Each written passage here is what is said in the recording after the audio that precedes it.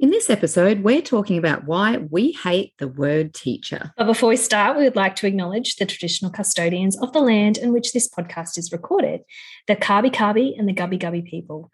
We honour their songlines and storylines and pay our respects to the elders past, present and emerging.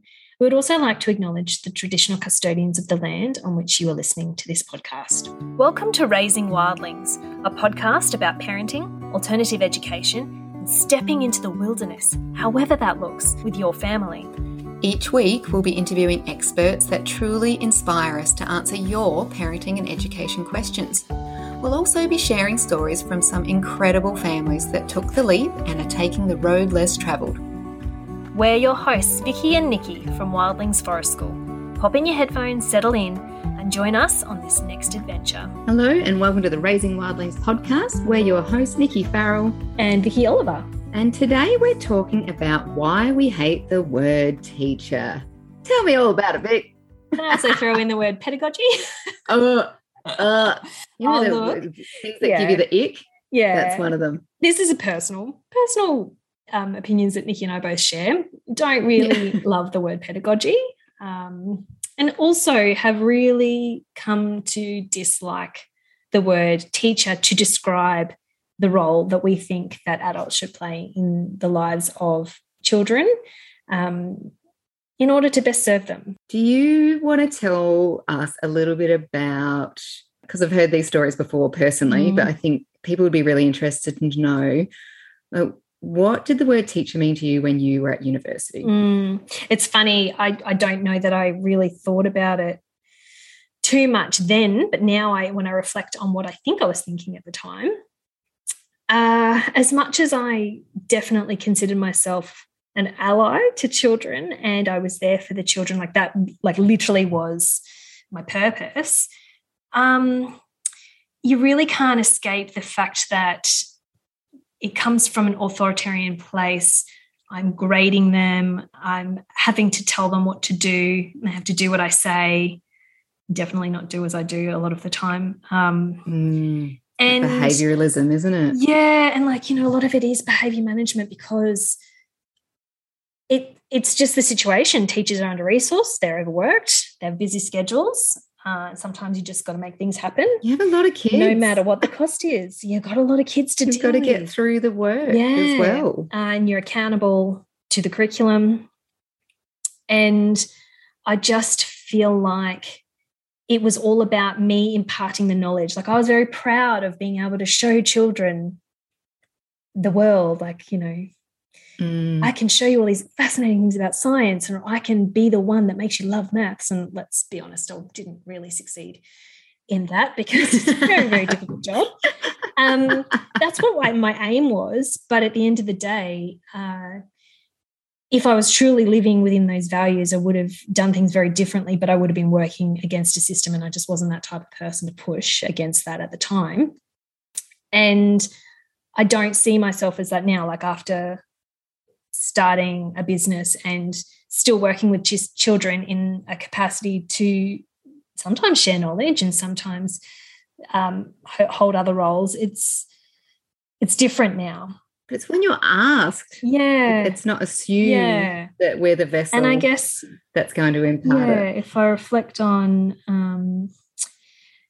being a student, I definitely had teachers that made me feel more seen than others. Yeah, 100%. And I actually have... Again, there's brilliant teachers still working in always. I know. So, and again, this is not about teachers personally. This is about working in a system that makes it very difficult to achieve what we actually set out to achieve. I had two teachers in high school that I remember. One I absolutely adored and the second I didn't. But now when I reflect back, I actually think that they were such a brilliant teacher and I wish I'd recognized that a little bit more at the time. My first one was my science teacher, which is probably a huge reason why I loved and why I went into the sciences. Because give him a shout out. What's the name? Mr. Young. Oh, he was so brilliant. I think he was probably the most adored teacher at my school. And he just had a way, like we would always bring a skipping rope in and he would ask us questions and he made it fun and playful and he'd take us outside to show us the real world, when we're doing biology, we're out there looking at the bees and, we'd be doing stuff about flowers. I remember just feeling like he was the most beautiful man, and he deeply cared about us, and he always had a smile on our face, and he very rarely showed anger, and he was just always, I guess the way he asked questions too was always more of a, what do you think? And he was always gentle and kind about giving us information, or like letting us down gently if we were wrong, or and I just adored him so much. Still, I think my sister's the same. She adored him. Like, we were just so lucky that I got him all the way through every year for science. Because she went into science too. She did, absolutely. So he was just phenomenal. And then the other teacher I had was a drama teacher, and he came in as a substitute, and we all loved our drama teachers, and I think drama teachers generally tend to be that way anyway. But he just tried to relate to us and I think that's why we didn't like him at the time. He tried to relate to us on so much more of a personal level that we weren't used to it. And so we pushed back a little bit against it. We're like, who is this person that's trying to make us feel seen? We don't want that. Like, that's not what we're used to. And now when I think back on his influence, I'm like, wow, he was actually a really great teacher, and he said the nicest things to me when he left. And I just think they're the types of people who weren't just teachers. They were something much, much more. Do you have a story of a teacher that made you feel the same way? Yeah. I was really lucky to have some really great teachers, but they were teachers. They had to be teachers. So I think that I now find it really hard. I had a great teacher, Mr. Hillman, as a maths teacher. I hated maths, hated it. And he was the only one that would sit down with it wasn't just me, with the whole class, and really break down how it would be really important to us and how we would use it in an everyday, like layman's terms, life. And I still didn't love it, but just the fact that he would say, I know this can be hard, and I know that this can be frustrating, and I know this is boring for you, and I know that you don't love it. And again, just feeling seen. And he would also play Cher. He brought in music and fun and games, and he made maths as fun as he possibly could. So that was cool. But for me, the definition that I would love to see our teachers renamed to is mentors. Like, we're not the be all and end all. And I think there's lots of reasons for that, because we're co-learners. And that's the big difference, I think, between the word teacher, which is impart knowledge, and mentor, which I feel means to learn alongside and to guide. Yeah. My outdoor rec instructors, they were called, but I would call them mentors, were phenomenal. Dave and Rod, big shout out to them. They're probably still hiking. Dave used to kayak the Bass Strait, for God's sake. Like, he'd be like, oh, I'm off for the week. We're like, oh, where are you off to? I'm just hiking the Bass Strait. Solo. Just going a bit across the Bass Strait. Oh, yeah, cool. That's cool. I still can't roll my kayak. But, yeah. But he would be there, and he was really honest. We had a couple of hairy situations, as you do when you're taking 25 young adults on snow trips and all these other things. And he would say, this is new to me too, guys. So let's work together on this. And it was like, how can we solve this problem? Or what would you do in this situation? And it was never a right or wrong. It was always a debrief, and always, it's not a mistake, it's a learning experience. So, and I'd love to see that. That was the difference. That leap from school to TAFE for me was like, this is what it can be like. And even then, it's not authoritarian, but it's still assessment and graded. So I'd love to get rid of that. But as far as that mentorship and that relationship building, it was great. And I think that's the big shift away from wanting to be the teacher so that you get the right answer to what do we get out of this learning experience? We're not teaching just knowledge. It's about experiential learning. It's learning because it's based on their lived experience. I think that adults, because we do come with our biases, our lived experience, and all of those things, we need to be mindful that we're just advising and sharing what we know to maybe help inform some of their decision-making or different ways of thinking. so that they grow together and come to their own conclusions rather than come to a fixed conclusion with the right answer all the time. Yeah, because they come from a different generation and different lenses and different perspectives. So our lens, while we might have all the experience in the world, it might not match this next generation coming through too, and their lived experience. So we can't be the know-all be-alls because we don't know what they're living through right now. That's right. And it's so hard. And it's very easy for us to say, here's the shortcomings and this is what we should be.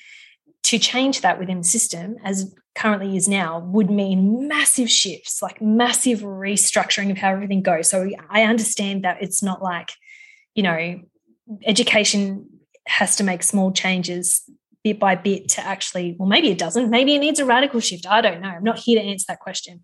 And maybe it takes tons of parents to start making different choices like we talking about grading and testing. We opted out. Yeah. So my solution to that is I opted out. But from that experience, I guess we do have that conversation about what's it like to teach your child? What do you teach them at home? And I don't like to be seen like that. I learn alongside my children. No. They learn. They're not taught. They learn from so many different places. They learn within themselves. They learn from observing me. They learn from asking me direct questions. They learn sometimes from me trying to teach them. Sometimes they don't learn that at all. So it's this co-learning. And also, I guess, you don't need to know all the answers. You just need to know how to find the answers or how to go on a quest to look for the answers. And I think that's the definition of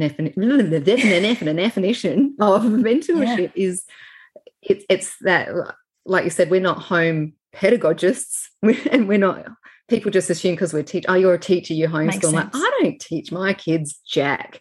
Like every now and then they'll come to me and ask for a direct answer, but more often than not, they'll be like, Mum, I want to learn blah. And I'm like, okay, we'll find a person or a class or I can sit with you and help you Google or a program or a software or a book or a blah, blah. It's not us directly filling that pail. So, yeah, it's that shared responsibility and looking out for each other. I learn probably more from them, from their learnings. Like I can't call myself a teacher. They're my best teachers every day. 100%. Yeah, absolutely. I'm in awe of my kids and what they learn. Without our help. Yeah, without our help, without having to say they've been taught.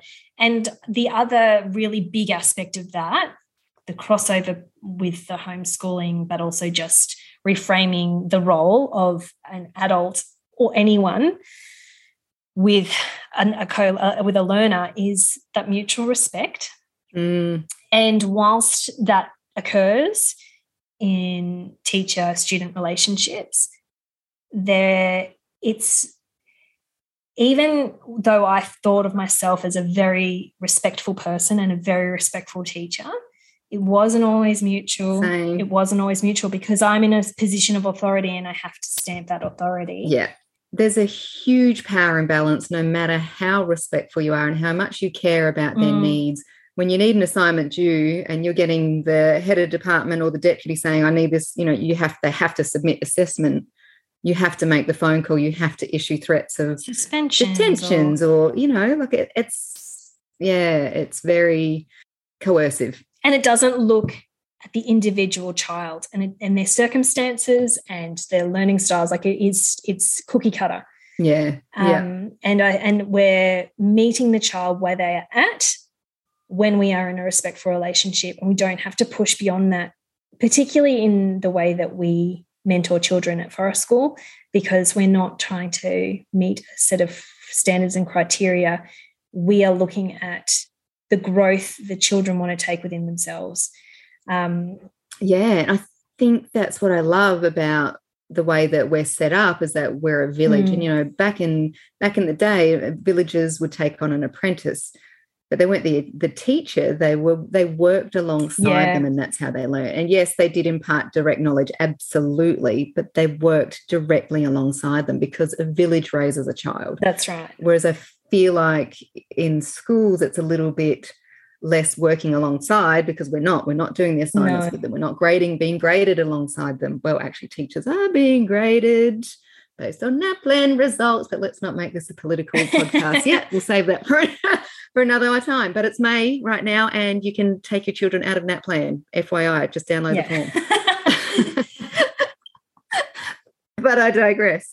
I just think that village scenario and working alongside each other is a great way to mentor each other. Yeah, and I think that if we ask adults, honestly, what's the scenarios in which you're learning the most, or when did you learn the most? And they'll say that, or I wish I'd spent, for example, I wish I'd spent more time in the classroom while I was doing my teaching degree and less time learning theoretical things. Like, you learn so much more by being there and experiencing it than by other ways. Like for us as well, people come and do our courses, whether that's our intro to fire or intro to hand tools or intro to rope or intro to bush kindy, and they've done it all and we know they can do it. We wouldn't let them go off into the world if we didn't think they could, but they want to come learn from us on site alongside us. They want to be mentored by us. And so some of the best feedback we get is like, it makes sense. I've come down to the forest. I've seen it all in action. I've been able to ask you questions alongside that were relevant to me because you met me where I was at. Mm-hmm. And I think it's amazing. And we do take volunteers. So if you ever need to see that in action and be mentored, please just hit us up. Yeah, absolutely. It's those moments that really shape students. We don't remember classrooms.